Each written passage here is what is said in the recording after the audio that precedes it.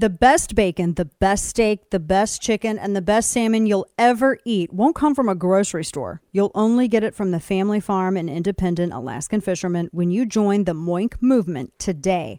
Moink is a meat subscription box company delivered straight to your door, and they're on a mission to fight for the family farm. Located in rural America and run by an 8th-generation farmer, Moink animals are raised humanely, and the quality of their product is better than anything you're going to find in the supermarket.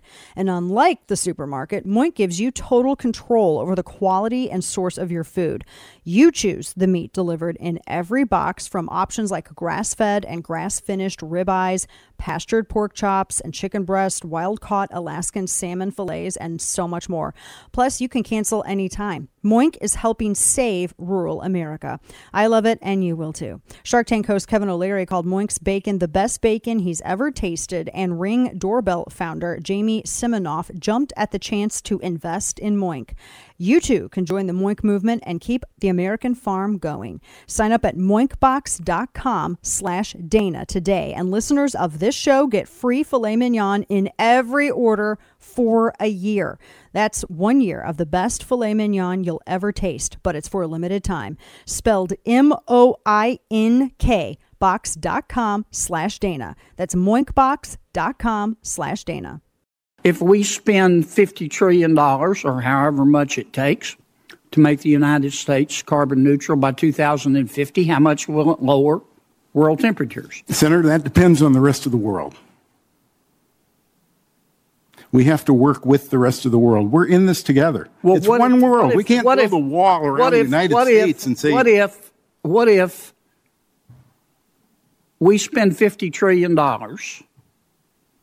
Europe cooperates, most Western democracies cooperate, but India and China don't? How much will our $50 trillion lower world temperature? We're in this together, Senator. We have to get the world to work together. How much? I get that. Okay. How much will it lower world temperatures? If China and India do not help? Yes. I don't know. There's no answer. Because it's all stupid. Welcome to the show. Dana Loesch here with you. Because it's just throwing money at the sun, as I've said before. Welcome to the program. It's Thursday. This is a weird news day, too, by the way. We're going to jump into a whole bunch of stuff. But you can listen from sea to shining sea. And as always, enjoy your company as we get your afternoon started. Okay, so first up, that was Senator Kennedy, who was quizzing yet another individual testifying before the Senate. They were talking about climate. They've been hitting a number of things. I'm waiting for the testimony upcoming about the train derailment. I cannot wait for that to happen because I think it deserves to happen. And I think that you need to have Secretary Mayor Poot up there talking about all of this too. People deserve answers. The more I hear about this, and the more that you hear the people who live there, the residents talk, oh boy, I'm telling you what. In fact, I wanted to share this with you. This is audio soundbite 6. This is a business owner in East Palestine, Ohio, because a lot of people were asking, well, who's doing the cleanup? Who's doing the testing? How are people going to pay for this? How is this going to all happen? I want you to listen to what this business owner says they were asked to do when the agencies, all the alphabet agencies, showed up to test the air and soil. Listen to this. Sure. So what I can tell you is that we would like to have independent testing done. And the people at Norfolk had suggested that they were going to offer services by an independent testing company to do air and water testing for us. When these people came to our property, the company was called CTEH. I call it CTEC. And they had approached our property, came to our driveway and said, we're here to test the water and soil. And I said, okay, so you guys are independent from Norfolk. And they said, well, not exactly. So then they handed us a contract. The contract stated that essentially Norfolk or any of its affiliates, were going to be, encroaching on the property. They were going to be doing the testing, and that it was essentially a hold harmless agreement. Now, I'm not a lawyer, but what I can tell you is that I did not want to risk anything for my future, the future of the business, by signing this contract. EPA was also there, and we had asked, Chris specifically had asked EPA if they could come in by themselves or without signing of any agreements, and they denied that. Wow, that's pretty unbelievable. Without signing any of these agreements, they wanted them to sign this waiver. That is stunning. They wanted them to sign a waiver promising not to take legal action against the agencies monitoring air near her property where she lives. That is pretty unbelievable. That's what they've been dealing with this entire time. I mean, they had a town hall yesterday, and they had the company Norfolk Rail. They didn't show up. They didn't show up because apparently they said that they were concerned. They didn't send a single representative, not a single representative. And they said it's because they were concerned about their staff safety. I've got some questions. They were concerned about it's like, they can't figure out why people could possibly be angry. Oh my gosh. It's like they couldn't at all figure out why people could be angry. I mean, this is wild. So and this was according to, I'm pulling this up. This is one of their local news stations out there saying that Norfolk Southern said it's not going to be in attendance at the town hall because they are, quote, increasingly concerned about the growing physical threat to their employees. Oh my gosh. And as I said, it's almost like they just don't even understand why people could possibly be angry at them. Wow, what a horrible tone-deaf reaction. Horrible tone-deaf reaction. I mean, I wonder why people are angry at them.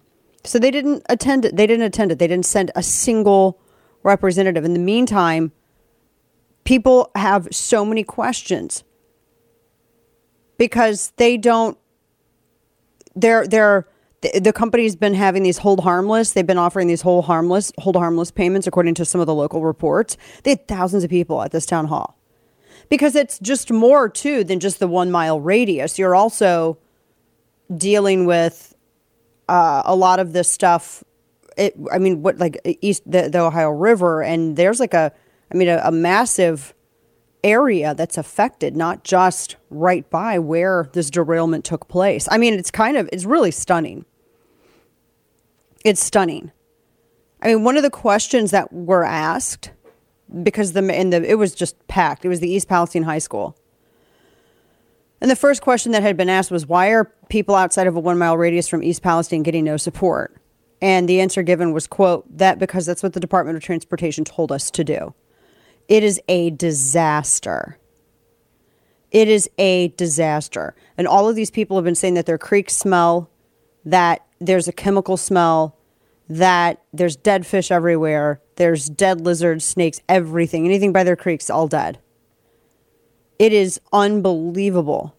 Now, in the meantime, there's this video, I'm pulling this up, showing flames from a faulty, they called it bearing, a faulty bearing that was emitting sparks 20 miles before the train actually derailed. And there was a new video that showed the train that derailed earlier this month. It was, apparently this had some issues.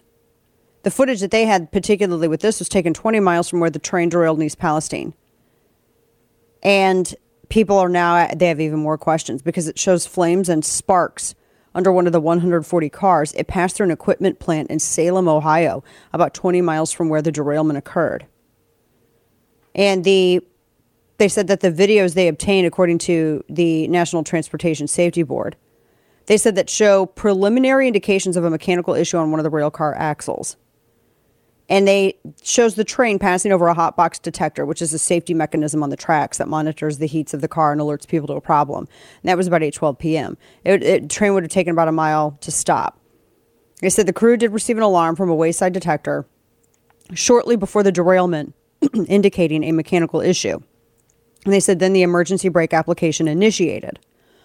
So and it monitors the condition of the axles too.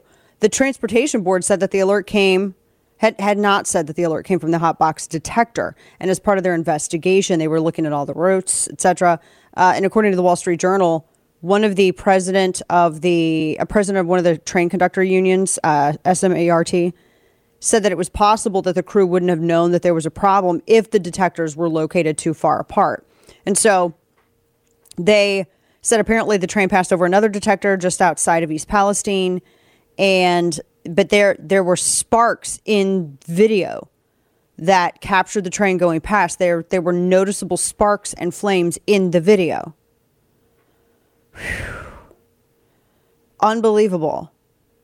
Now, they said that it was actually, and I don't know if this is true or not, but they had said that within this guy's 18-year career, and he was one of the heads, and this individual in particular,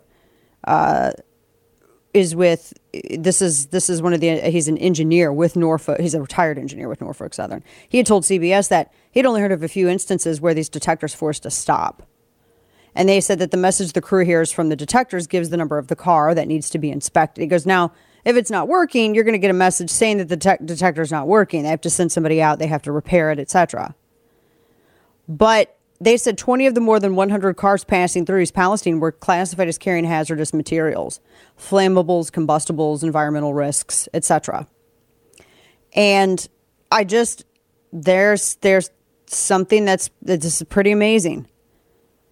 So the investigation is continuing. In the meantime, people are wondering, where's Pete Buttigieg? This is the guy, I guess he thought he was going to get this position and not actually have to do anything related to this position. I mean, this is when you actually need, if anything, he should have, send him there. This is one of the biggest disasters, ecological disasters. Send him there. Why couldn't you have sent him? Doesn't make any sense. Send him there. In the meantime, he's been blaming the Trump administration.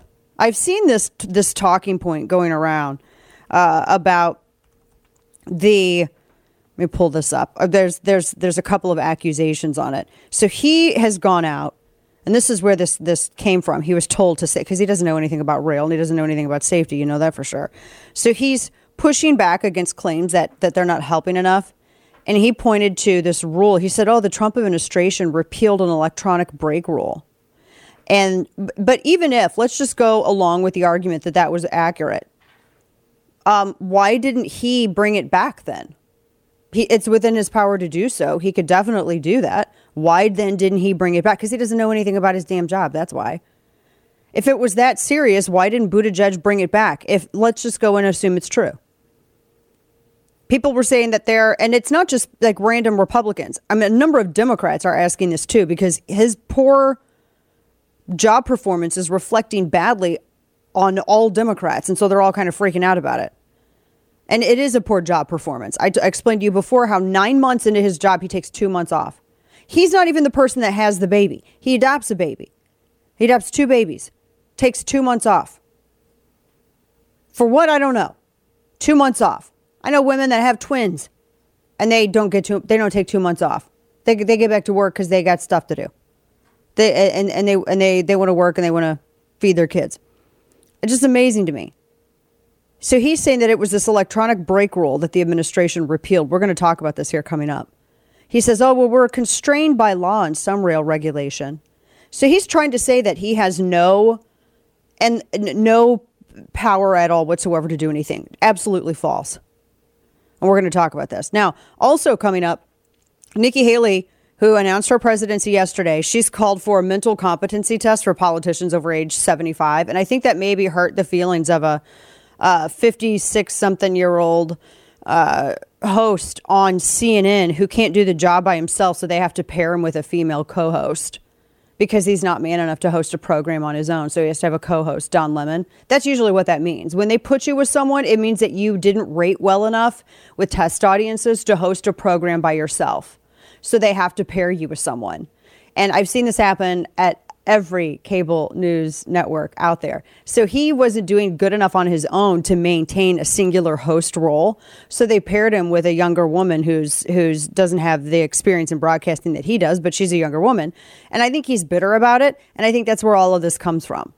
So he lashed out and said that Nikki Haley was past her prime and that women, basically when you turn 50 as a woman, then you're out, which means Poppy Harlow goes, why? Who was sitting there with him goes, well, I guess that means I have a decade. I guess that means I have a decade, too. I got words about this coming up. We're going to talk about all of it. Thanks to your support, Patriot Mobile has emerged as one of the leaders in the parallel economy, and they have big news. Patriot Mobile now offers service with all 3 major networks. This means if you're with the big 3 and like the service but hate their values, you can access them with Patriot Mobile. They also offer a performance guarantee. So if you're not happy with your coverage, you can switch between the 3 major carriers for free. Patriot Mobile, America's only Christian conservative wireless provider, offers nationwide coverage on the best 4G and 5G networks, so you get the same great service while supporting a company that fights to preserve our God-given rights and freedoms. Resolve now to stop supporting companies that don't align with your values. The Patriot Mobile 100% U.S.-based customer service team makes switching easy. Just visit patriotmobile.com/Dana or call them at 878-PATRIOT. Get free activation today with the offer code Dana. That's patriotmobile.com/Dana or call 878-PATRIOT. patriotmobile.com/Dana or call 878-PATRIOT.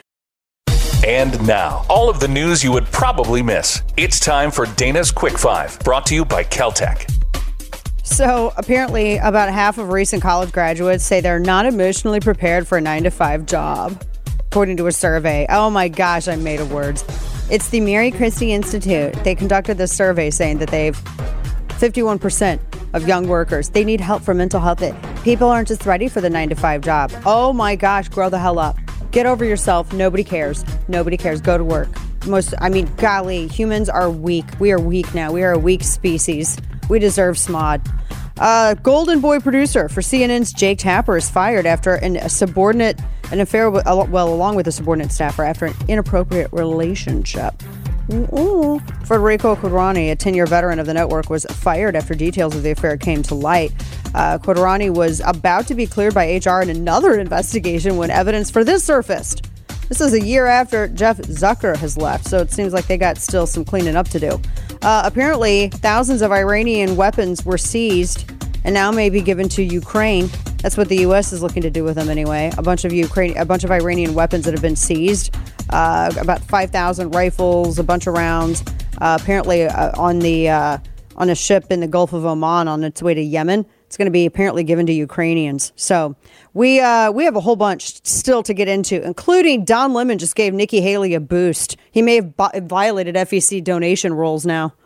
Folks, are you concerned about American K through 12 education? Are you worried about what your children or grandchildren are learning or not learning in school? So if you've answered yes, my friends at Hillsdale College have a free resource for you. You've heard me talk about how Hillsdale College understands the importance of education to the future of our country. And now they're offering you 10 free print copies of their recent issue of Imprimis, entitled Education as a Battleground, written by Hillsdale College President Larry P. Arnn. This special issue provides a factual account of the issues in the ongoing battle over education and why parents and teachers, not bureaucrats or activists, should guide what our children learn. With Hillsdale College, you can make a difference in your community by distributing these copies of Imprimis to your community. Don't miss this opportunity to arm yourself with the facts. Claim your 10 free copies of Education as a Battleground by visiting Dana4Hillsdale.com. That's Dana4Hillsdale.com. Act today and join the battle over education for our country's future. That's Dana4Hillsdale.com. Listen to The Dana Show live on the Odyssey app. Weekdays noon to 3 p.m. Eastern Time. Oh, talk about age makes me uncomfortable. I think it's the wrong road to go down. She says people, politicians or something are not in their prime. Nikki Haley isn't in her prime. Sorry. When a woman is considered to be in her prime in her 20s and 30s and maybe 40s. What are you talking? Wait. That's not according to me. Prime for what? It depends. I mean, it's just like prime. If you look it up, if you Google when is a woman in her prime, it'll say 20s, 30s, and 40s. I don't necessarily... 40s. Oh, I got another I'm not saying decade. I agree with that. So I think she has to be careful about saying that, politicians aren't in their prime. You need to qualify. Are you talking about prime for childbearing, or are you talking about prime for being president? What the facts are. Google it. Everybody at home. Really? When is a woman in her prime? It says 20s, 30s, and 40s. And I'm just saying Nikki Haley should be careful about saying that politicians are not in their prime. Hello, everybody. Welcome back to the program. Full disclosure, Don and I got the same agent. Feel like I need to be sending a little message. Although I tweeted about it, so that kind of doesn't matter at that point. Welcome back to the program. Dana Lash here with you. So let's have a little chatty chat about this, shall we? Because this is, if you want more feminism, this is how you get more feminism. Feminism was created by progressive betas like this, who talk out of their A-double snakes like Don Lemon just did. That is why women began doing some of the stuff they were doing, because of progressive dudes like this. Just that they created it. That's where it came from. First off, did they ever say this about Kamala Harris? How old is Kamala Harris? She's like 56 something years old, right? Kamala Harris she's in her 50s. Vice President of the United States. Do you think that Don Lemon, she's 58 years old. Do you think Don Lemon thinks that she's out of her prime? Out of curiosity? Hillary Clinton's in her later 70s. Is she out of her prime? Margaret Thatcher, when she became prime minister, she was 53 years old, 2 years older than Nikki Haley at 51. Was Margaret Thatcher, who was one of the most successful leaders. I'm not even going to add the caveat of female leader. I'm not going to add an asterisk and act like it's JV. She was one of the most successful leaders. 53 years old, 2 years older than Nikki Haley. Was she out of her prime? Can I be very frank with you? I don't trust a gay man to sit here and make a determination as to whether or not a female is in her prime. Are you a biologist, Don? I don't know. I mean, we can't even determine what a woman is anymore, but we can go ahead and sit here on CNN and make proclamations about when women are in their prime. Don Lemon is 56 years old, and apparently he didn't rate well enough with test audiences to host a show all by himself, so they had to pair him with a younger female. So I think 56-year-old Don Lemon ought to be a hell of a lot more careful about judging whether or not women younger than him are in their prime or not. Because I would not say the same of his career. So he just basically gave Nikki Haley a huge campaign donation. That's what that was. And I hate that. I hate having to even talk about this. This is what makes me, I think, the angriest. Because I believe that progressive men are sexist. In fact, the entirety of my experience with sexism has been from progressive men. And they're enablers, the progressive women, who secretly really do like the dichotomy that has long existed. They suck up, and that's just kind of how it is. They make the sexist men happy by enabling the sexist men because they don't condemn it. And that's how, and then third wave happened. But I expect progressive men to be sexist. What I get angry about is the fact that can I be very honest with you? This is a politician I'm not a major fan of. I've met her. She's very nice as a person. I'm not crazy about her policies.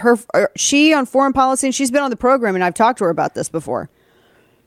I'm not a major fan of her policies. And so I don't know how strong her spine is.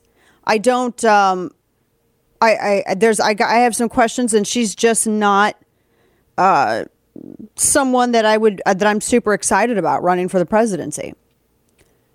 That said, what makes me angriest is that we're now continuing to talk about her campaign because Don Lemon kicked open a giant hole in the conversation. And now it's news, and it's news because he's a sexist pig. And everybody's talking about it because he's a sexist.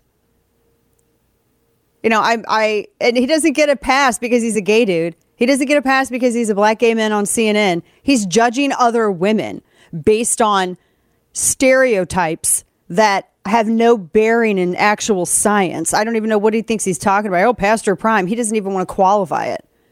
But the whole reason that we're still talking about Nikki Haley's campaign is because Don Lemon now made that possible. He has given her such a boost in her campaign. I mean, I've seen people joking as to whether or not it could be considered. I wonder if it actually exceeds the allowable legal threshold for in-kind campaign contributions or campaign contributions of any kind. I mean, that's telling you what. I just kind of wonder. I got some questions. But I'm mad because now we're talking about it because of what he said. And it's news. Damn you for making us do that. Man, we did not want to talk about this campaign. It is early. We're going into spring. We're going into spring of a non-election year. We still got Christmas before it really kicks into gear. And here you're doing this. Golly. It's almost like, is he a plant for her? I don't even know. Is he a plant for her? You just gave her $1 million video. She's going to fundraise off this forever. And you made it happen, Don Lemon. Damn you. Golly. So I don't know. That's why I'm mad. Because now no one can sit here and talk about her positions because this. And then people were saying, you know what? I wanted to play this too. Where's the... we had this John Bolton audio. Now, can I be real? I'm not a fan of John Bolton either. I am not with John Bolton when it comes to foreign policy. But every now and then, broken clocks and all, right? So John Bolton, he comes out and he says that he was talking about the nominations and all this stuff. And he had said that Nikki Haley was running as VP and he got attacked saying that it was sexist. That's not sexist. Saying that she's running to audition for VP is a strategy that not millions, but a ton of other candidates have used prior. That's not sexist. It's not sexist to say that. People who are saying that's sexist have no idea. They're probably the same people who say that a woman is a man because they clearly have no idea what the hell sexism is. That's not sexist to acknowledge that. She does not have a shot in hell at the presidency. I want you to know this. She's a very nice woman. I've met her. She's come to my town. I didn't attend them, but she's come to my town 2 different times to fundraise.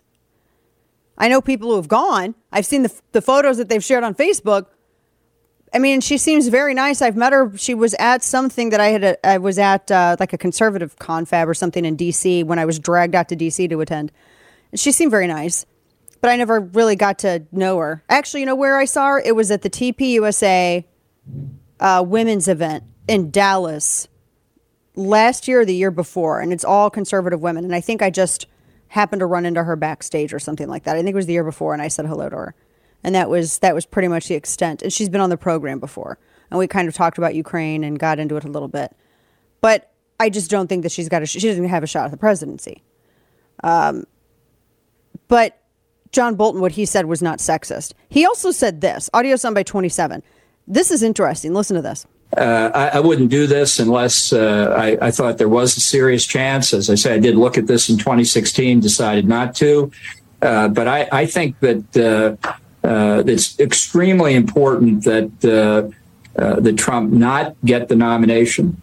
And I think Republicans see this overwhelmingly. I think many people are misreading the polls. I don't really think he has a chance at the nomination unless the field gets too crowded. And I would certainly not be a part of an overcrowded field if I thought that were an issue. I do think that there is something to that. No, again, because I have to pay this penance. I'm not a fan of Bolton on foreign policy. I'm tired of saying this. You guys know where I stand. And if people want to ignore nuance, blank them. But I do think that he makes a good point here because he's talking about whether or not he thinks that there's Trump's chance at the nomination. I do think that it depends on how crowded the field is. If it's not a crowded field, I think that is worse for him. If it's a crowded field and it dilutes the amount of votes behind one other alternative candidate to him, then that makes it a lot harder for any other candidate to challenge him. I do think that's a very good point. And I think that's true. I think that it will remain true going up until probably it's time for the caucuses and the primaries. But as I said, this situation with him, with Lemon and this whole campaign thing, it is, I think it's ridiculous. And I can't stand that it's news now because, and it does, and I said I do think that it helps her more than anything. I don't want him to be fired. Here's the other thing, because I see a lot of people saying that they want Don Lemon fired. I don't want Don Lemon fired.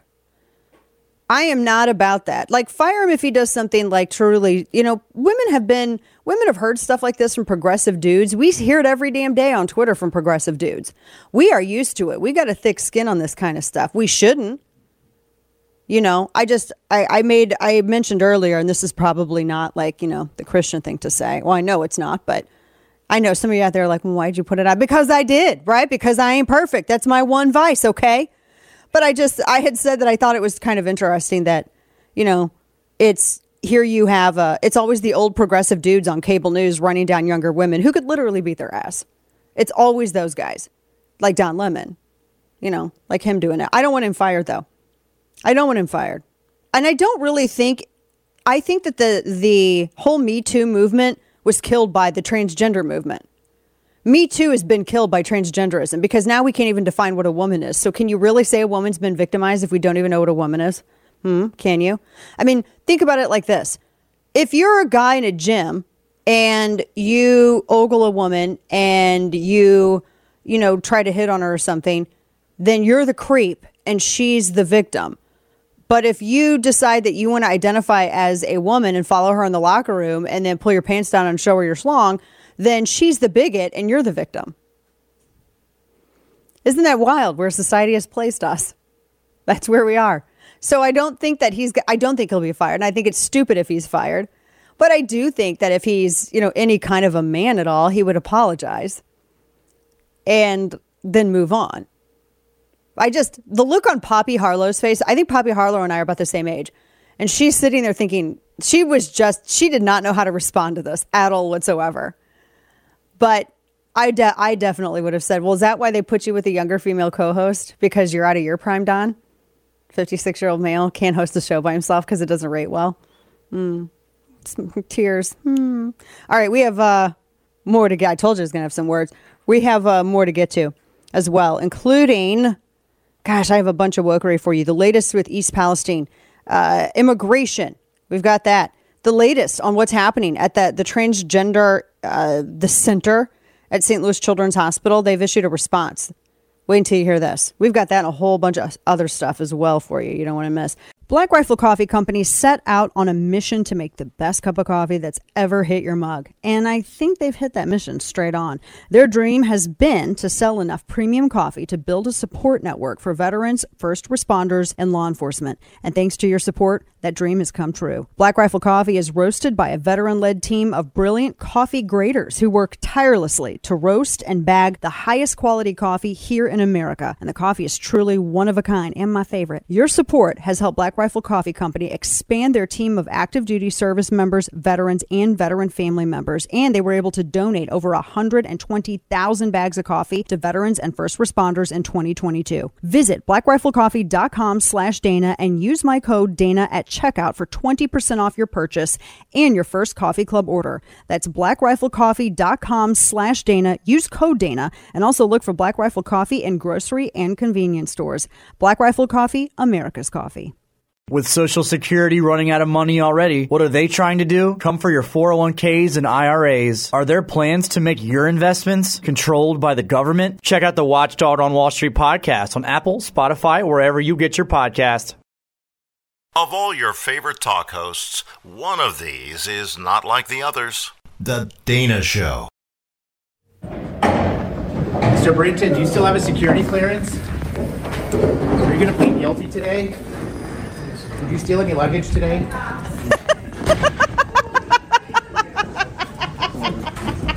Who are you wearing? Who are you wearing? Oh my gosh, that color. What is up with that maroon color? Welcome back to the program. Dana Lash here with you. I was having a discussion with a friend of mine who's a dude. And he was saying, I don't understand why Kamala Harris wears that maroon color. And you see Sam Brinton. Remember, Sam Brinton was the deputy... Oh, gosh, I'm not even going to... Deputy Dangerous Materials Handler, dude. That guy, he worked in nuclear waste for the love of all things holy. And he was the guy who just randomly would steal women's luggage, steal their luggage from the airports and run off with, like, ladies' dirty clothes, like a freak. And he showed up for court And man, they were pelting him with questions, and it was glorious. And he deserved them.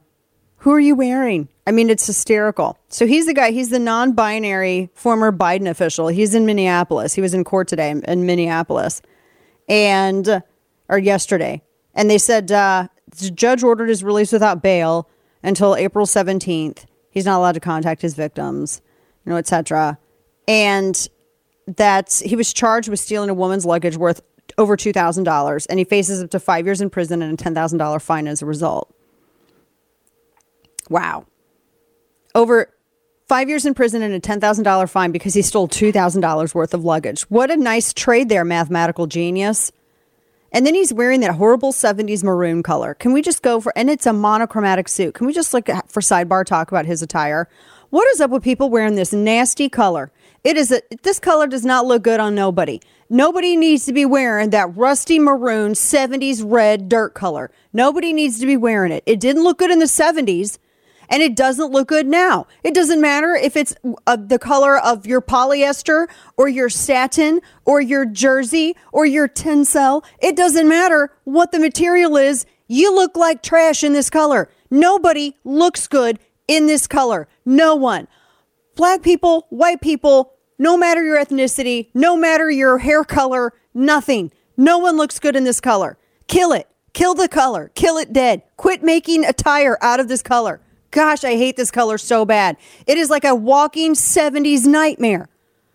I'm expecting, a wide zoom out and then a wide shot on the pants. And they're like the horrid boot cut where it's super tailored and tapered right in at the calf. And then it all of a sudden explodes out where you don't quite understand if it's a bell bottom or a Copacabana pant. You just don't know. I have feelings about this. Of course he's wearing that color because he's a freak and he has no taste. He's just stealing random women's luggage. I love the questions. What are you wearing? Whose outfit? No, who are you wearing? No, I mean, not the designer, but whose suitcase did you steal that from? Is it Nancy from Minneapolis? Is it Susan from Richmond? Who did you steal that from? Second hour on the way, folks. You don't want to miss a lot more of the show in store. Florida Man 2 coming up. Stick with us. That's ridiculous. How can you blame Trump for what's happening here? It's nobody's fault but Norfolk Southern. It's absurd. Only Pistol Pete could be that absurd. Trump hasn't been there for 3 years. I mean, how can you blame somebody that hasn't been on the switch for 3 years? That's more from the residents there in East Palestine, Ohio, who are now having to deal with, I was looking at some of the actual pictures. Apparently there was, it's not good. They're still dealing with the fallout over the derailment, and a lot of questions remain. And the Transportation Secretary, new mom, former South Bend Mayor Pete Buttigieg says it's not my fault. It's my Trump, but my Trump. Welcome back to the program. Top of our second hour. Dana Lash here with you. It's craziness. I feel so bad for those people, and they are so not getting any kind of answers or sounds like real assistance either. We were telling you earlier that apparently they were being told that they had to sign these waivers, and that just it gave immunity essentially to all of the alphabet agencies involved in this. But Trump's out there, but Buttigieg is out there blaming Trump, blaming the previous administration. It wasn't me. You guys removed the safety thing, whatever. And that's what did it. Even if, let's just pretend that what he said was even remotely accurate. Even if he's the transportation secretary, why then did he not do anything about it as transportation secretary? It's his job.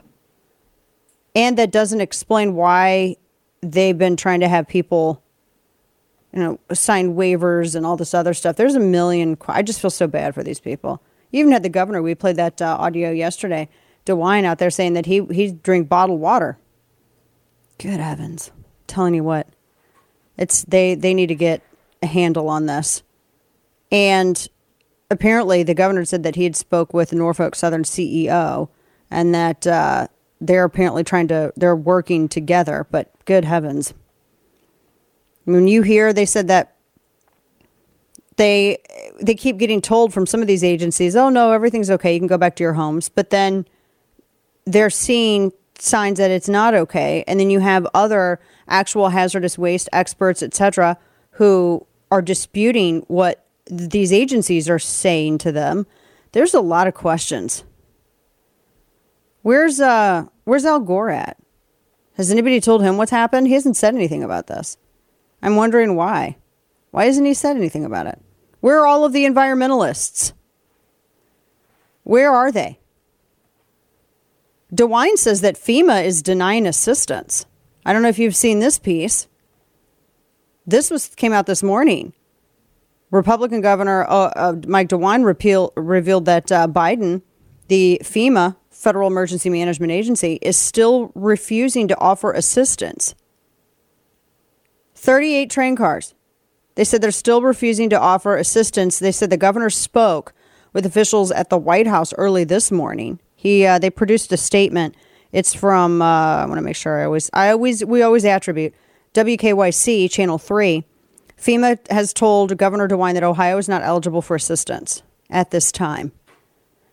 The full statement that he released this morning, quote, Ohio Governor Mike DeWine spoke with officials at the White House early this morning to address the need for federal help. As a result of the conversation, the governor has requested assistance from the U.S. Department of Health and Human Services, Health and Emergency Response Team, and the CDC to provide on-ground assistance in East Palestine.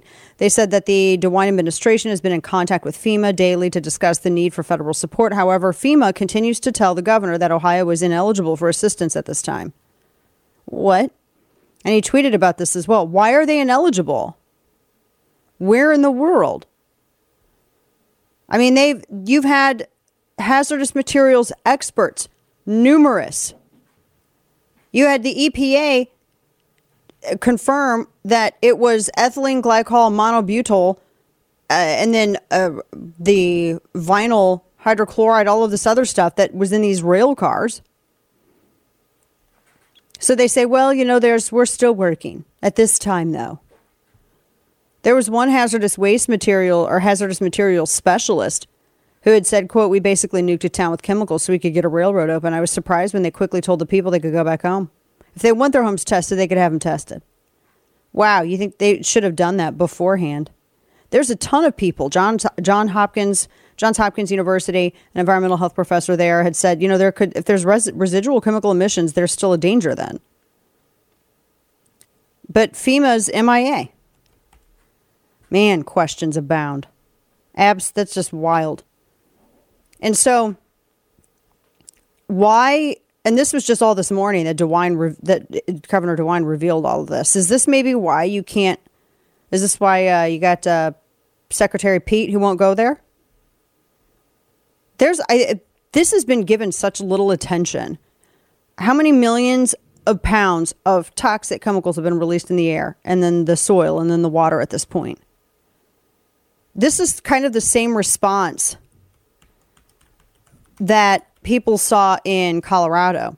The Gold King mine waste water spill.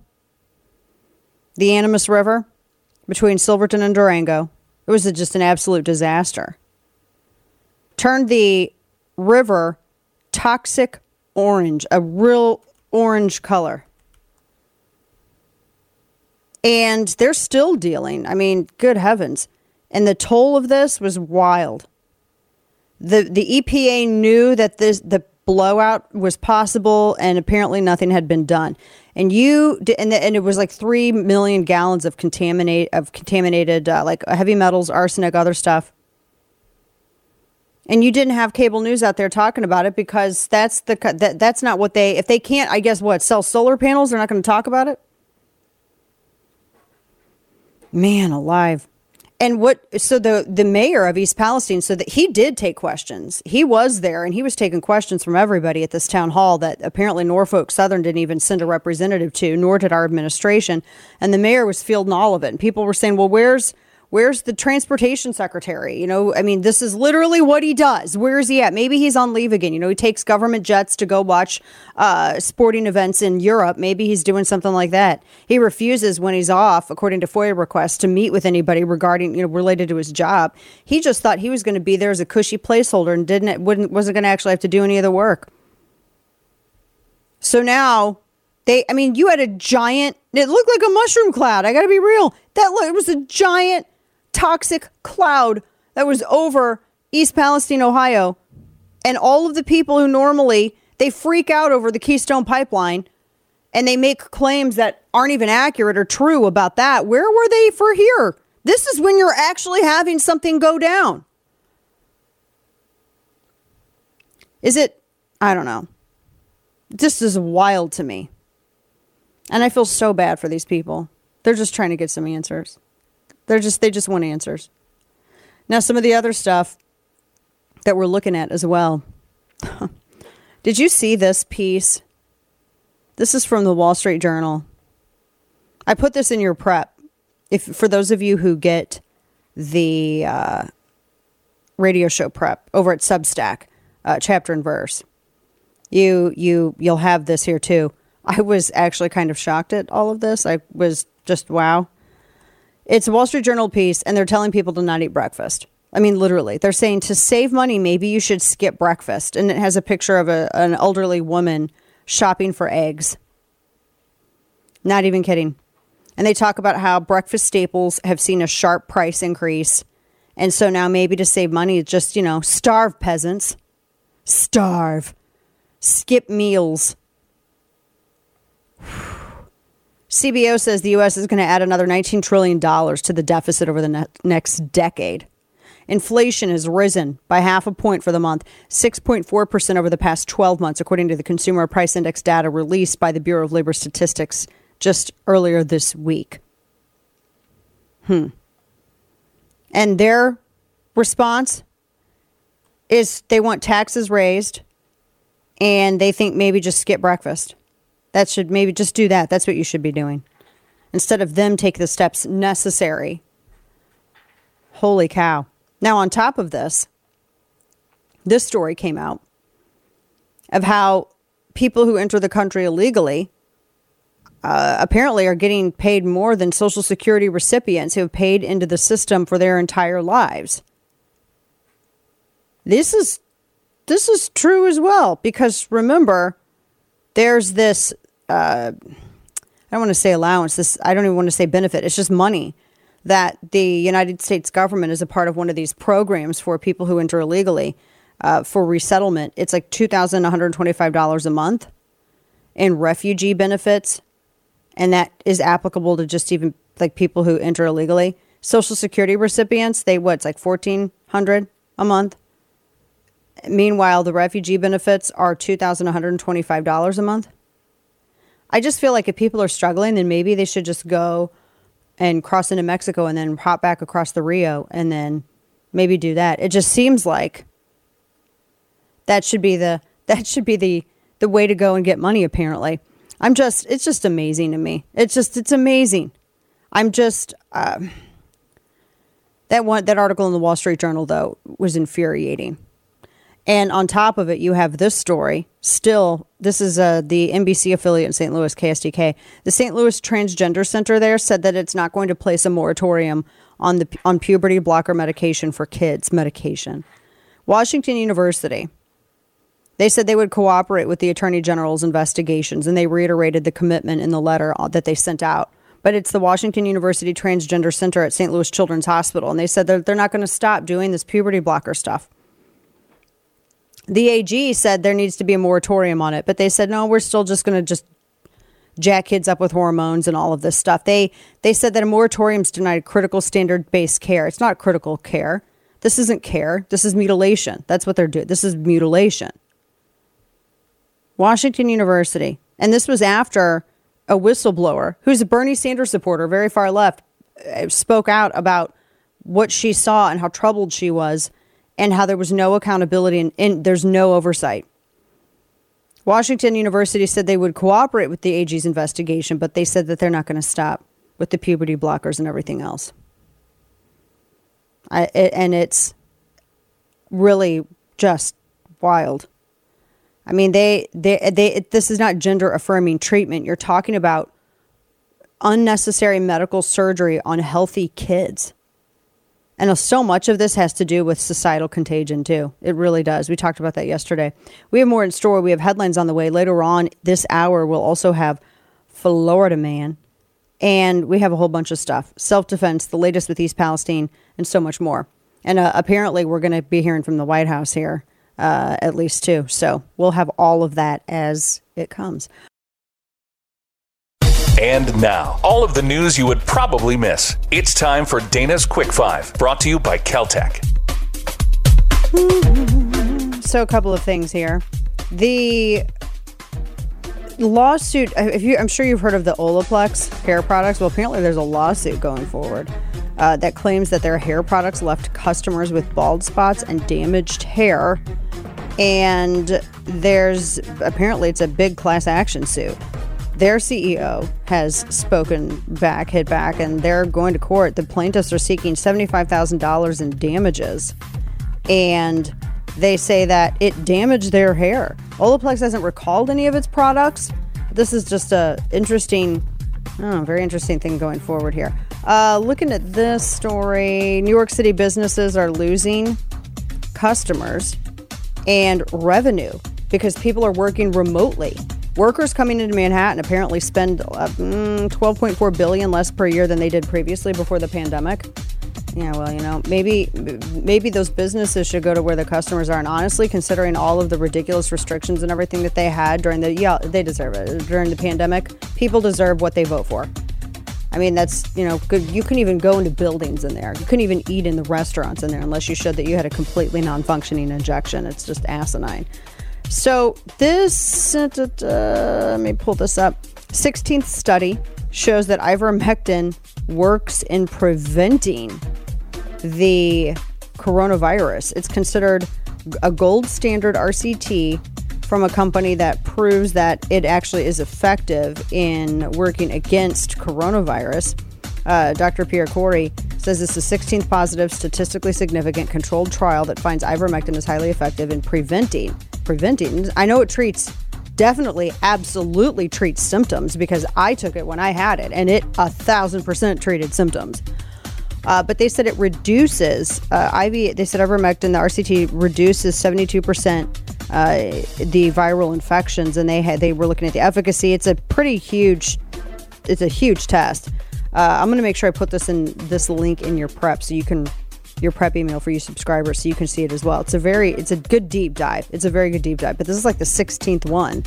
Also, this is world's largest outdoor skating rink was closed due to a lack of ice.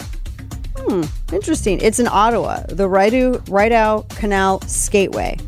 The Rideau Canal Skateway, in Ottawa, usually sees about 1 million visitors each year. It's almost a 5-mile skateway, but they've had trouble because apparently there is a lack of ice. They said that it's open to the public when the ice is 30 centimeters thick, about 12 inches, but they need a lot of days of consecutive cold weather. All the cold weather's been down here in Texas. That's your one-stop shop for the information you need to fight back. If you're going to have to learn stuff, you might as well enjoy it. The Dana Show. On the train derailment in Ohio, Secretary Buttigieg has gotten some criticism, much of it in Ohio, some of it from Democrats and Republicans, who argue that he waited too long to respond, and then he's seemed to be fixated on trying to deflect blame to the previous administration. So does the president, is he satisfied with the government's response to this derailment, and does he have confidence in continue to have confidence? Yes, absolutely. I can answer that very quickly and very with confidence from here that we do have absolute confidence in Mayor Pete. She does have absolute confidence in Mayor Pete. She says, I don't have confidence. Do you have confidence in Mayor Pete? Show hands. Nobody raised their hand. The one person in back. Shut up. No. Welcome back to the program. I can see you. I can see you through your car. Powerful like that. Dana Lash here. You can listen coast to coast. Also watch the simulcast on YouTube, Facebook, Through the First, DirecTV, Channel 349, all kinds of good stuff. So basically, And I wanted to address this, and I was waiting for our longer segment to do so. Everybody keeps saying, well, the new talking point, and this is what Mayor Poot's coming out with too. Well, it's actually Trump. It's not me, the actual transportation secretary. And I had said prior, even if that was accurate, then you're the transportation secretary. You had all this time to do something about it, and you ain't done nothing. I mean, nobody ever takes responsibility for something that happens on their watch. Trump pushed the train over himself and spilled all the vinyl chloride all over the tracks. Oh my gosh. But they're saying, no, this is what's happening. He tweeted out finally that we're constrained by law in some areas of rail regulation. He tweeted, this is verbatim tweet. He said, like the braking rule, BRAK, braking rule withdrawn by the Trump administration in 2018 because of a law passed by Congress. So we're using the powers that we have, to make it safe. Okay, here's the problem. Because that's what everybody ran with.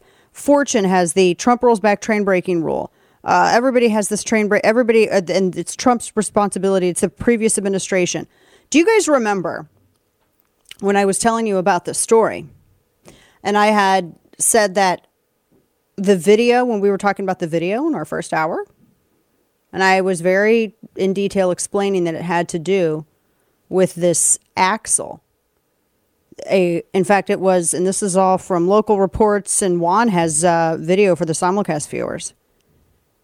The video caught it like 20 miles ahead of going through East Palestine. And what the video shows is that apparently there was this sparks and on the rail and fire underneath because of a broken axle. So I just want to restate this. It was because of this broken axle. Now, here's the issue. The claim about any braking rule, BRAK, is completely separate from and irrelevant to this issue that had to do with A, broken axle, and B, in fact, it had to do with specifically oil tankers. So it wasn't, and this train was not it wasn't carrying oil. It was an oil tanker. It wasn't carrying any oil. And that's what apparently this regulation from the Trump era specifically regulated. So I'm not quite sure what Buttigieg's point is here. If the regulation, and I also don't immediately default to this claim that all regulations are great either. I mean, we have regulations on what, remember when the EPA came out with regulations on how much phosphate you could use in your dishwasher and nobody got clean dishes, and I railed on this for like a year? Yeah, not every regulation is amazing. Democrats will always present it as being the most amazing thing ever because they love government regulating every aspect of your life. But sometimes regulations are stupid and actually cause danger rather than prevent it. But even if the regulation was so amazing, again, Buttigieg has the authority as the Secretary of the Department of Transportation to restate it, even if it meant he and his party would have to go to court over it. He's still what? So you're telling me that he doesn't have the ability, that agency doesn't have the ability to restate it, but the CDC has the ability to sit here and tell people they don't have to pay their rent? Are you kidding me? All of a sudden now we're not going to overstep our authority. But they've done this with like the CDC. They've done it with how many different agencies have they had here where they've done this with? It's because they don't know what the hell they're doing. He doesn't know what he's doing. That's why. He has no clue what he's doing. So he's trying to deflect blame. He wants to deflect blame. That's it. And it's still, you still have no proof that it was an absence of regulation that contributed to this. I mean, I hate this idea that, well, government regulations solve all the problems. They actually don't. So this is the issue with that claim is nonsense. It's absolute nonsense. You want to talk about government regulations? Can you get me this? What audio is this? Let me look. You probably even know where I'm going with it. It's the Richard Trumka, audio soundbite 12. It's also video. So Richard Trumka Jr., named after his dad, Richard Trumka, AFL-CIO, who was no friend of the Tea Party back in the day. Y'all might remember that. He's talking about banning gas stoves, more regulations. But I thought that this was all a conspiracy theory. Remember when they spent an entire week telling us that we all made this up? Well, here is literally the guy, Nepo Baby. He's a giant Nepo Baby. He's the Consumer Product Safety Commissioner wanting to ban stoves. Listen to this. That's why I think we need to be talking about regulating gas stoves, whether that's drastically improving emissions or banning gas stoves entirely. And I think we ought to keep that possibility of a ban in mind as you follow along, because it's a powerful tool in our toolbox and it's a real possibility here. That Nepo Baby can keep his damn hands off my stove. Remember, they told us that this was all a conspiracy theory. This was all conspiracy theory, that you people were nuts. This was a right-wing thing. You guys are nuts for thinking that they wanted to do this. But yet here's the guy who's the Consumer Product Safety Commissioner, Nepo Baby, Richard Trumka Jr., saying that it's a real possibility to ban gas stoves. Again, another regulation.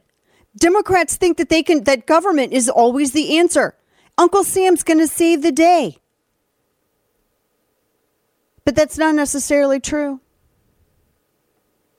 No, I was looking at the video of this Norfolk Southern train, this thing on fire.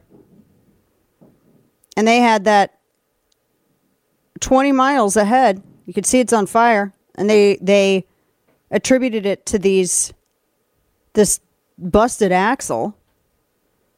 And yet Pete Buttigieg is trying to deflect away from any kind of blame by saying that, well, it's because it's Trump's fault. I mean, I just don't know what else to say. It's all Trump's fault. Now, I have a couple of other things that I wanted to get into here. I'm moving stuff around. I apologize, Juan. Juan's probably stop it. I'm literally just moving things around. So yesterday, we touched on this in headlines, how now health agencies are trying to say that we need to replace harmful terminology. More regulations, by the way. Because regulations are so good, aren't they, folks? Woke scientists are now trying to say we need to talk about women like they're chickens. Not kidding. Egg producing. Replace female with egg producing. Well, what if you're a woman who had her ovaries out? Isn't that exclusive terminology? Just wondering. They also say the term morbidly obese should be ditched. In favor of what? I am full of suggestions. In favor of what? They want to make language less offensive. This is so dumb. So you can't use the term like a blind test or double blind. You can't use that. That's mean. You can't say feminized or masculine, man or woman. I can't. You can't even use the term survival of the fittest. Darwin is dying. Crazy. Can't use the term gender. You can't just, it's double plus on good. The revolution is complete when the language is perfect. We are living, it's not a simulation. It's the real deal. And so it's called the EEB Language Project. It's a bunch of stupidity. I think people like this should be publicly mocked. That's the study from these scientists, University of British Columbia in Vancouver.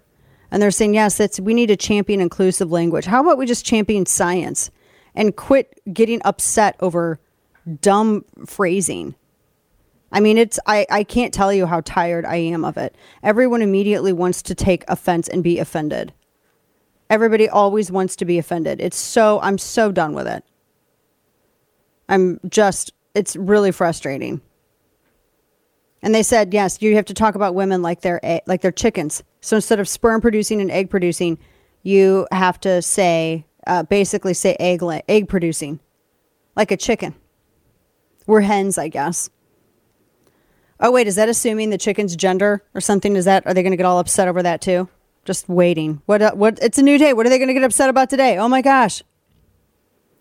And then the FDA announced, I'm pulling this up, yesterday, or actually a couple of days ago, they said The FDA announced that we're proposing a change from time-based deferrals to assessing blood donor eligibility using gender-inclusive individual risk-based questions to reduce the risk of transfusion-transmitted HIV. So safety's at the end of the line because wokery comes before safety. That's why. What? So, yay. I mean, we're just going to go on the honor system for everything. No one ever falsely claims anything. We'll just use the honor system. And then one last thing of wokery. Actually, I should probably wait on this. Remember the audio that we played yesterday, the Arkansas lawmaker who asked this trans pharmacist, a guy who identifies as a woman, who asked him whether or not he still had a penis during the hearing, and the trans pharmacist was so offended and could not believe, and that's so inappropriate. Well, I mean, we went over that, but then yet last night video emerged of him being asked that same question by a progressive, and he was totally happy, like 2 days before, to discuss it. Interesting. It's his life mission to make bad decisions. It's time for Florida Man. Let's see. A couple of stories here. This was kind of a crazy one. Let me pull this up. Because it's a little bit older, but I've never seen it before, so it's new to me. It's from New York Post. And it's the headline is "Alligator with a Knife in its Head Found in a Florida Pond." And they had to euthanize it, but it was an alligator with a huge knife right in its head. It was scaring passerby.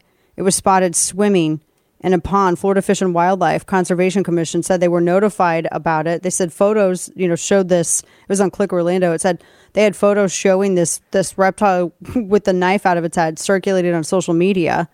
It was in a pond. Now, I immediately thought, do you become like the queen or king of Florida if you pull the knife out of the alligator's head?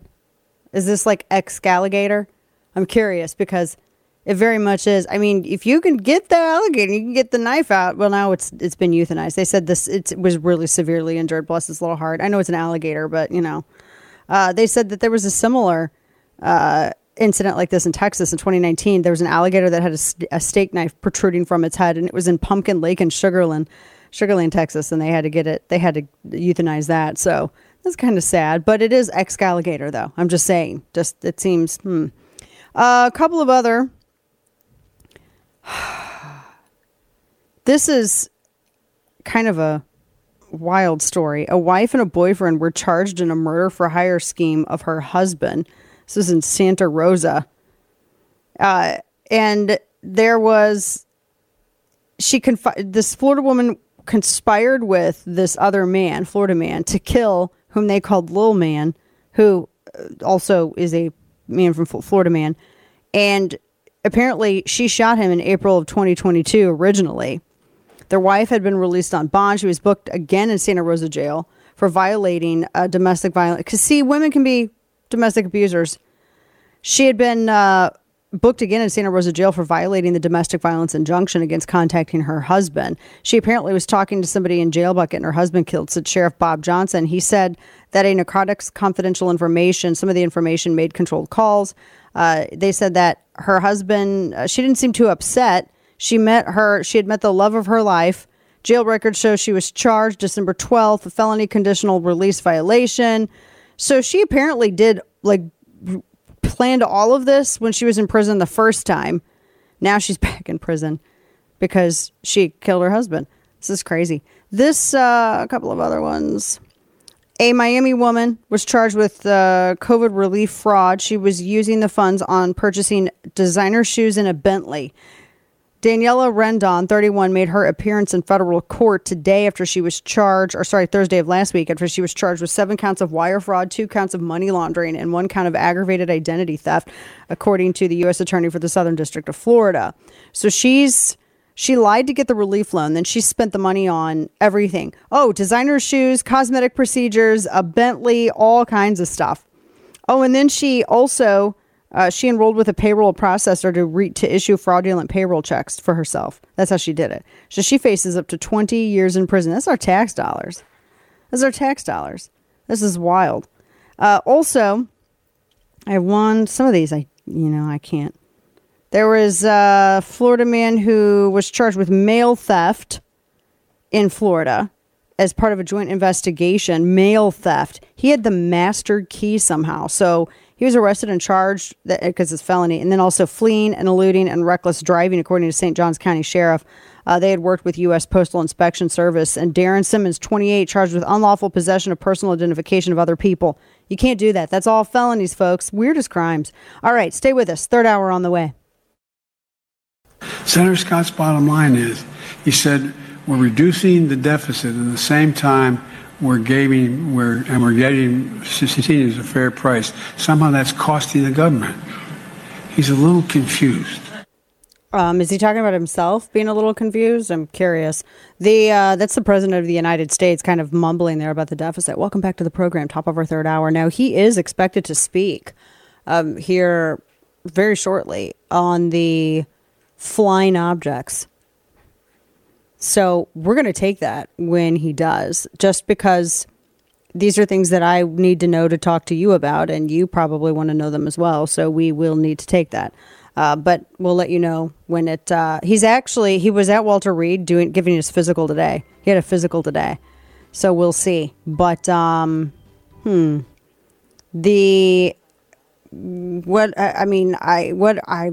knows, I think, what he's going to say about it, because we talked to Josh Hawley yesterday, and even after a classified Senate briefing, it seemed like they didn't really know what to say about it either. It's just, he didn't really have any further clarity or any updates. So just kind of bizarre, really bizarre. All right. So as we are awaiting that, we're still following a number of other stories too. The ongoing leak out of East Palestine, just insane. The lack of response. They had this town hall yesterday, and the town hall yesterday evening, thousands of people showed up. And it is, I feel really bad for the people who are there. I feel bad for the people who live in the radius and are affected by this, because they have had they've been told to evacuate, and then it's safe to come back, but it may not be safe. You have the governor saying he's going to drink bottled water. And then he said earlier that he had reached out because they were trying to have FEMA help out, and FEMA said no. FEMA declined. They said no, it's not eligible at this point, was what they had said. Pretty mind-blowing stuff. And so there's a lot of questions that residents have. Apparently Norfolk Southern has been asking people to sign waivers. Or the alphabet agencies have been asking people to sign waivers, and it doesn't really seem as though there's a lot of protection there for the people who are dealing with this. We've had audio of this before. I wanted to play one. I know we've played it, but I'm just shocked by this. Audio soundbite 6. This is a business owner. By the way, this is one of a ton of people who have come out and said that they were asked to sign these waivers by these agencies who have been monitoring air or testing the soil or anything near on their property. They were asking these people to sign waivers. Listen to this. Sure. So what I can tell you is that we would like to have independent testing done. And the people at Norfolk had suggested that they were going to offer services by an independent testing company to do air and water testing for us. When these people came to our property, the company was called CTEH. I call it CTEC. And they had approached our property, came to our driveway and said, we're here to test the water and soil. And I said, okay, so you guys are independent from Norfolk. And they said, well, not exactly.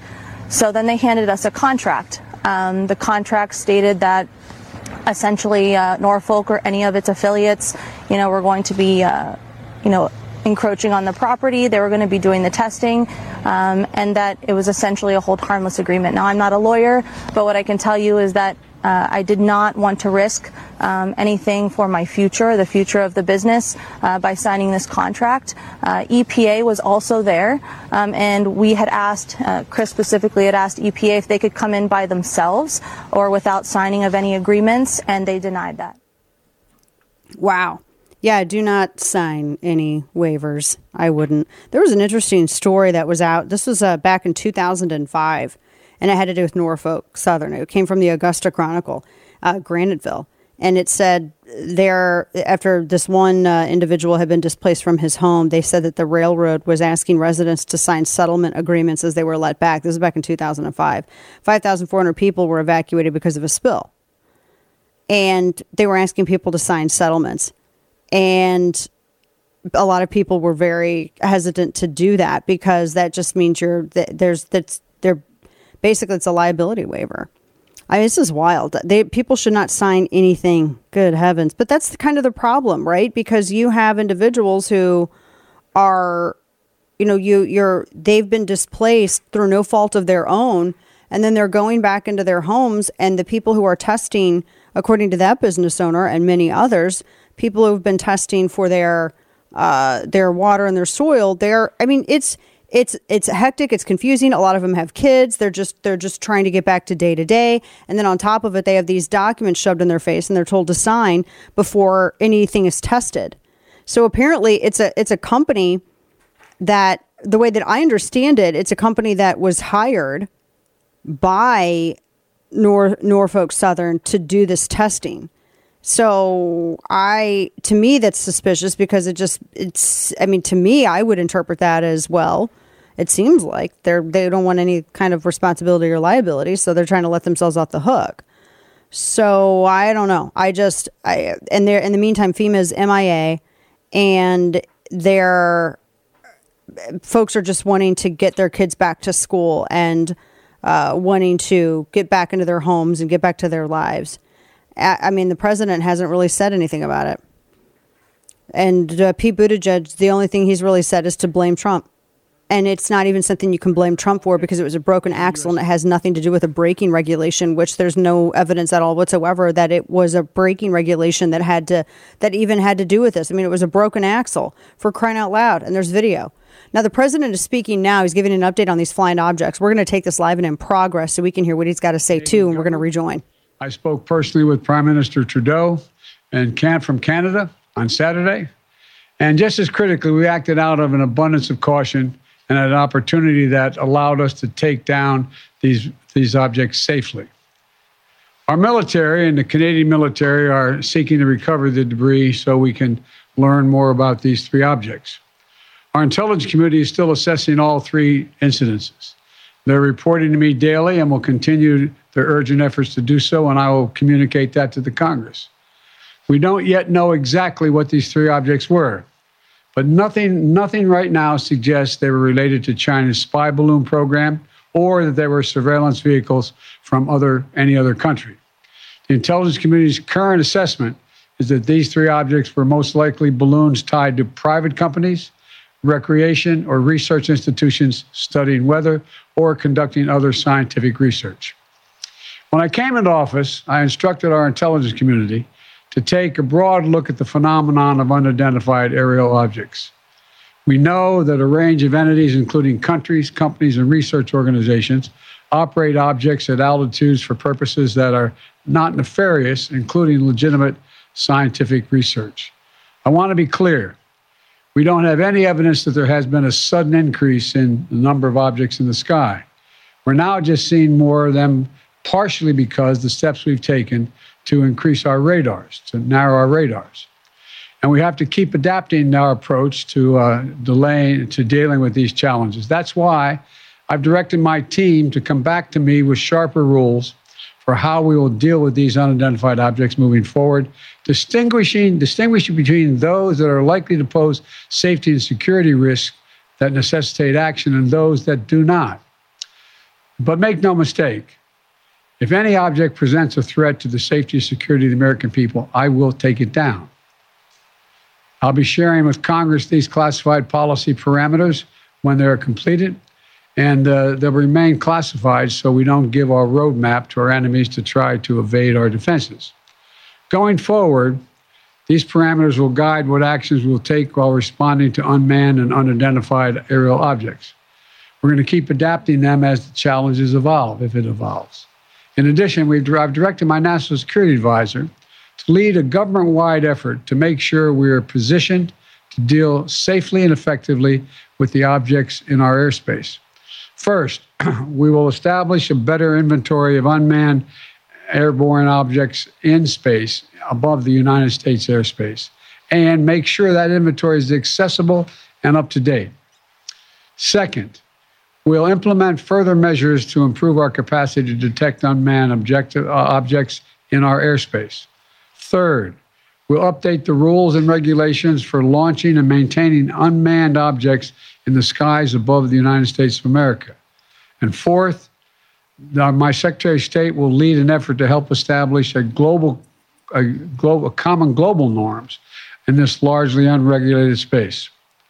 These steps will lead to safer and more secure skies for our air travelers, our military, our scientists, and for people on the ground as well. That's my job as your President, Commander-in-Chief. As the events of the previous days have shown, we'll always act to protect the interest of the American people and the security of the American people. Since I came to office, we've developed the ability to identify, track, and study high-altitude surveillance balloons connected with the Chinese military. When one of these high-altitude surveillance balloons entered our airspace over the continental United States earlier in the month, I gave the order to shoot it down as soon as it would be safe to do so. The military advised against shooting it down over land because of the sheer size of it. It was the size of multiple school buses and posed a risk to people on the ground if it was shot down where people lived. Instead, we tracked it closely, we analyzed its capabilities, and we learned more about how it operates. And because we knew its path, we were able to protect sensitive sites against collection. We waited until it was safely over water, which would not only protect civilians, but also enable us to recover substantial components for further analytics. And then we shot it down, sending a clear message. The violation of our sovereignty is unacceptable. We'll act to protect our country, and we did. Now, this past Friday, we put restrictions on 6 firms that directly support the People's Republic Liberation Army, the People's Liberation Army Aerospace Program. That includes airships and balloons, denying them access to U.S. technology. We briefed our diplomatic partners and our allies around the world, and we know about China's program and where their balloons have flown. Some of them have also raised their concerns directly with China. Our exports have lifted components of the Chinese balloon's payload off the ocean floor. We're analyzing them as I speak, and what we learn will strengthen our capabilities.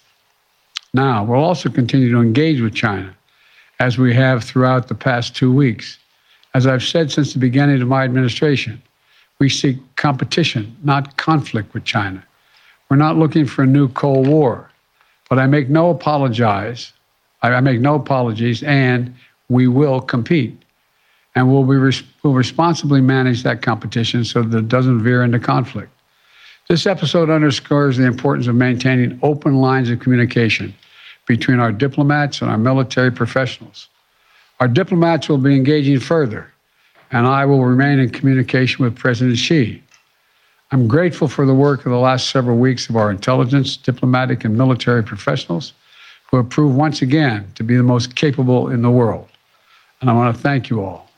Now, look, the other thing I want to point out is that we are going to keep our allies and the Congress contemporaneously informed of all we know. So the president right now delivering some remarks on these objects that they had found. We're going to bring you any other sound bites that come from this. And now, all of the news you would probably miss. It's time for Dana's Quick 5, brought to you by Caltech.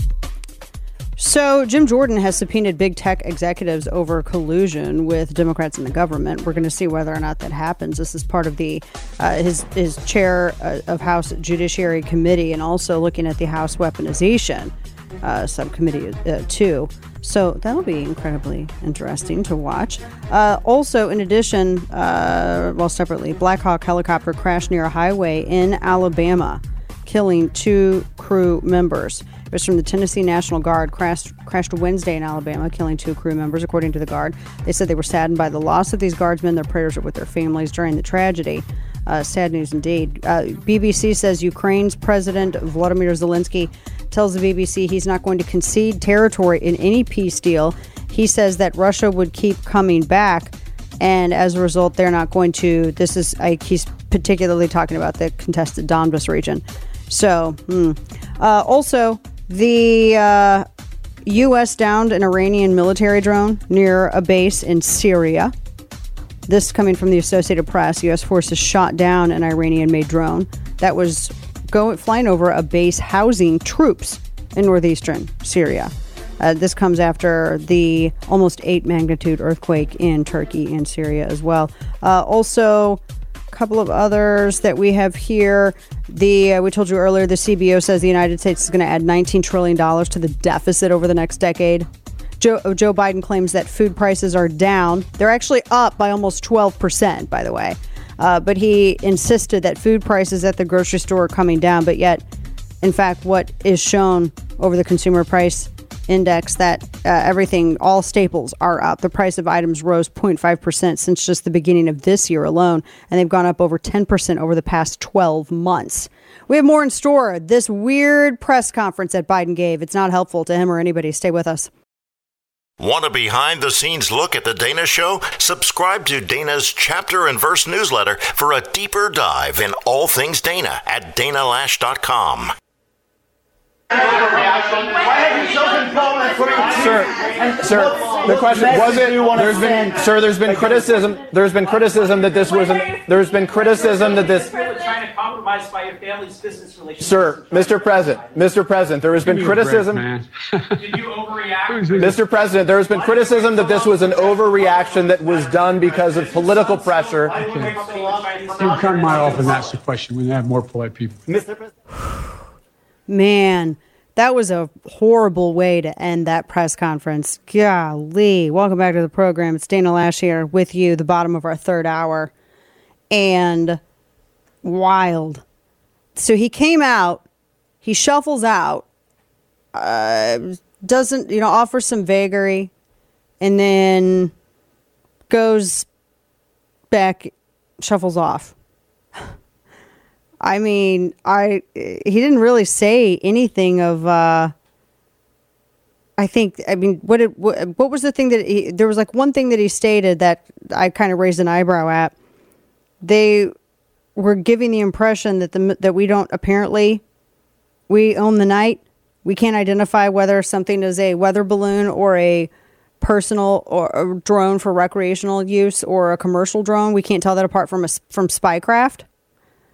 I mean, we have more of this, don't we? I think we had give me some of his, if we have that, some of his remarks on that, because that was pretty wild. There was one, I think, that came out. It just kind of amazing to me. And then as he's leaving, the press is asking him these questions. He was asked by a reporter if he is compromised. And that's when he said, give me a break, man, give me a break. And he, kind of lashes out a little bit at that reporter because they asked, are you compromised by your family's business relations in China? And then that's what you heard with that exchange there. That was kind of a disastrous press conference. I don't see how that was good. I don't see how that was good for him at all. I don't think we learned anything new either. So, good heavens. So I've got questions. And then you had this from Karine Jean-Pierre, if we can play this, because she was asked as to whether or not when Biden was made aware of when the first spy balloon entered our airspace. Listen. From you, when did the U.S. first begin tracking the balloon? Was it when it first took off from Hainan Island? So that's a good question. I know that the Pentagon has answered that before, actually laid out a timeline of when that all occurred. I don't have that in front of me to share with all of you, so I would point you to the Pentagon. And so, again, they've had detailed information on the tracking of the balloon and when it was first, I guess, seen or visible to them, and also laid out when the president was informed. I just don't have that it's in great detail. I just don't have that in front of me at this time. Good heavens. I just don't know. I just don't have that. I don't have it in front of me. It doesn't seem like I talked about this with Senator Josh Hawley yesterday. It just doesn't seem like Biden, if they were watching this when it took off from Hainan Island and then they watched the first spy craft float over the ocean, and then, you know why he couldn't take questions? Because people would ask him, why didn't you give the order to shoot it down over the Pacific? Why did you wait for this thing to go and traverse mainland United States? Why did you wait till it was all the way over in Myrtle Beach before you did anything? He can't answer that question. Or they would have asked him, well, when were you first notified about this? He couldn't answer that question either, so he wouldn't. What's he going to say? What is he going to say? There's nothing he could say. So that's why he can't answer any questions on this. His first time speaking about it. How many days has this been? His first time even speaking about it. He's so behind the news cycle. That did not answer any questions. It did not calm any concerns that people may have had. And then he gets hostile with members of, give me a break. Come by my office and people will be more polite. Good grief. Maybe if you'd answer questions and wouldn't stop hiding from the press, then maybe, people wouldn't feel as though, they have to be aggressive in asking questions, because he doesn't provide any answers. His spokesperson doesn't help for sure. And then I've got a couple of little, if we can get some of the cuts from him, because there were a couple there that I thought were kind of interesting. But and we'll get those as we have them. So he says, he tells the press, give me a break. I kind of think the one, and I was wondering this because I just, I'm kind of struggling with this idea that our government can't tell the difference between from spy craft to private recreational commercial drone. And the one that was shot down near Dead Horse, that one was said to have been traveling very, very slow. I think that probably was also spy craft, and they just don't want to say it. They don't want to talk about it. There's another derailment apparently in Van Buren, Michigan. Emergency crews are responding to a massive train derailment outside of Detroit, Michigan, small town of Van Buren Township. So you've had one in South Carolina, one in Houston, and now you got one in Van Buren Township in Michigan. So that's 4 derailments. Now, look, I will say this. There are frequent derailments. Let's be honest about it. There always have been. This is not something that's new. This is one of the reasons why they wanted to build Keystone Pipeline. So let's look at this in the proper context.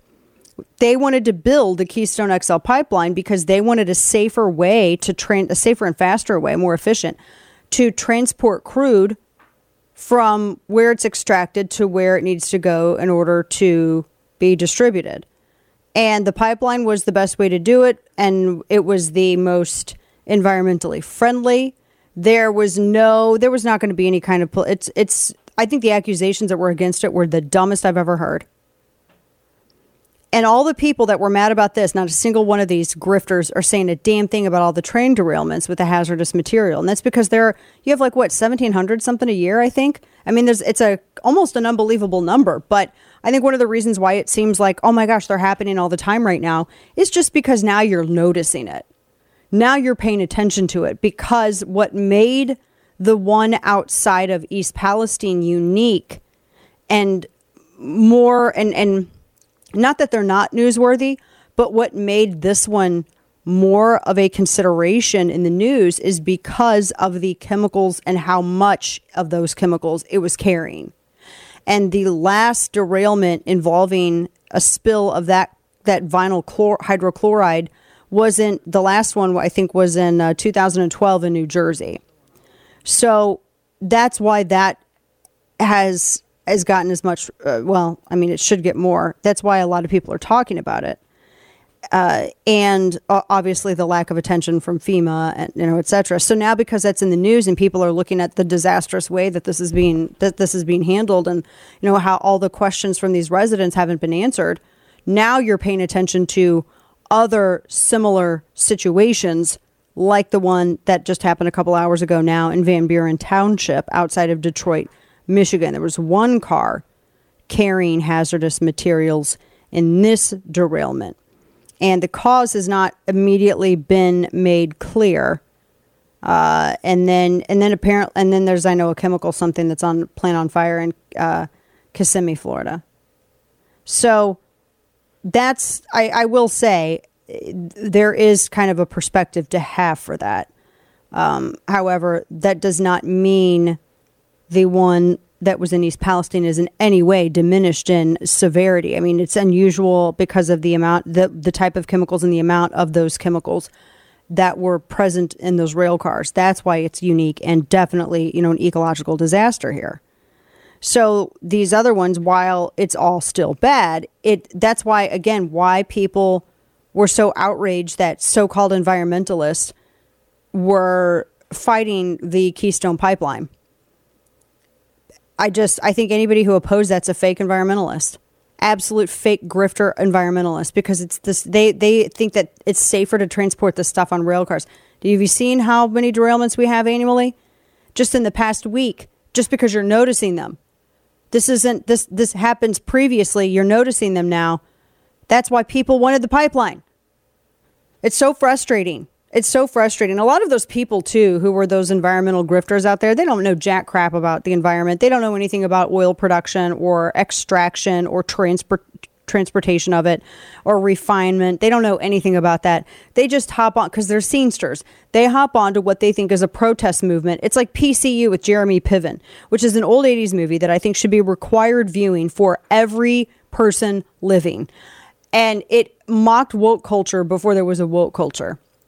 And there were always these scenesters that had these protest signs with them 24/7, and they would find different things to protest because they always had to be this victim. They always had to be part of this victim mentality. So this is, I hate to say it, it's not uncommon to have derailments like this. It really isn't. Government, and that's still even with all of these, that's still government regulation doesn't fix everything. So a few other things. Don Lemon tweeted just a little bit ago, quote, "The reference I made to a woman's prime this morning when he was talking about Nikki Haley was inartful and irrelevant, as colleagues and loved ones have pointed out, and I regret it. A woman's age doesn't define her either personally or professionally. I have countless women in my life who prove that every day." So that's what he has tweeted out. Man, he has been getting an earful. So I feel like there is something that's kind of missing here. First off, can he even define what a woman is? Because I thought we can't define what women are. Is he a biologist? Also, he didn't actually say her name. He didn't actually. I think he should have apologized to her and not just generally about her in the situation. And I don't say this is, and again, I because nuance is dead and drive-bys are stupid. I'm not even a fan of her policies with foreign policy, but I just hate the fact that he just gave her like an in-kind political donation with us. This wasn't inartful and irrelevant. It was stupid. Inartful and irrelevant. Can I just break this apart for a moment? Indulge me. He says that it was inartful and irrelevant, as though it was still somewhat valid. He didn't say that his statement was incorrect. He didn't say that he was wrong to say that. He said that it was inartful and irrelevant. So he's not even apologizing. He's simply saying that he's correct, but he didn't say it in an artful way. This is not an apology. And then he says a woman's age doesn't define her personally or professionally. This is not an apology. He is simply saying that the way that he stated what he stated was not artful. It wasn't the art. There's no art there. It was just wrong. Completely wrong. We have more on the way. We have Today in Stupidity coming as well. Listen to The Dana Show live on the Odyssey app. Weekdays noon to 3 p.m. Eastern Time. For him, it's going to be the more the merrier. Mm-hmm. Does he think DeSantis jumps in? DeSantis doesn't need to. I envision him as our president someday, but not right now. Everybody I speak with in Florida, they all love him, and he does set the tone for. I'd say every other governor in the nation. I think he's our best governor. And I'm done already with it. I don't dislike her. I just don't care to hear. I don't know why she. First off, why even ask her? Like, why even ask her? I think that you need to win a national race before you decide to start, telling someone else that they can't or cannot enter a national race. She had said that he's young and he needs to wait. He was her age. She was the same age as he was when she was running as VP with John McCain back in 2008. So what are they talking about? Like, I mean, that doesn't make any sense. Welcome back to the program. Dana Loesch here. That was Sarah Palin who was asked about 2024. And I think she just kind of stumbled in. That was not her best moment. And like I said, first off, you have to strike when the iron is hot. I don't even know he seems like he's fine doing Florida. But I'm just saying that a lot of this comes down to timing also. And it comes down to, you have to, like Nikki Haley, I think her time has passed. I think she's trying to recreate it with a lot of like books, and she tried to keep her name out there and so that she could make this run, but I think that her time has passed. I think that the same thing happened with, Jeb Bush. His time had passed. There's more there too, but like I said, you have to kind of go it's timing. You have to strike when the iron's hot, and who knows what that's like. I would say, if I were advising him, I would say, no, I wouldn't wait. I wouldn't.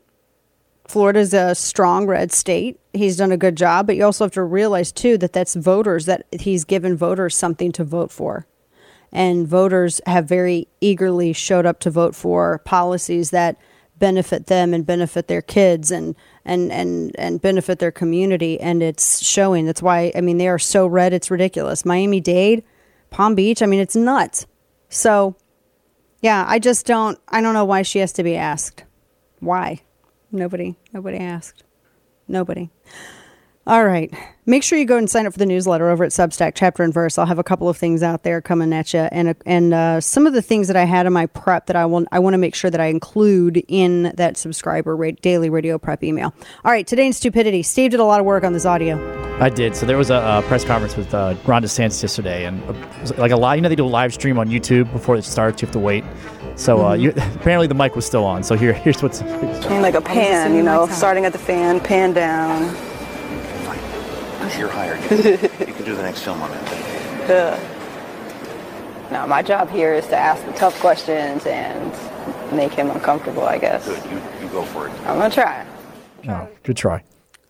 The point is that you're supposed to ask questions to get answers, not to try to make somebody uncomfortable. But it didn't go out well for that reporter. And always assume that every mic is hot. Every mic is hot. That's how you are to treat every mic like it's hot. And whenever around you're a reporter with the phone, you just assume they're recording you. That's how you got to do it. Folks, that does it for us today. I will be back behind the mic with you tomorrow to finish out the week. Have a great night. Back with you then.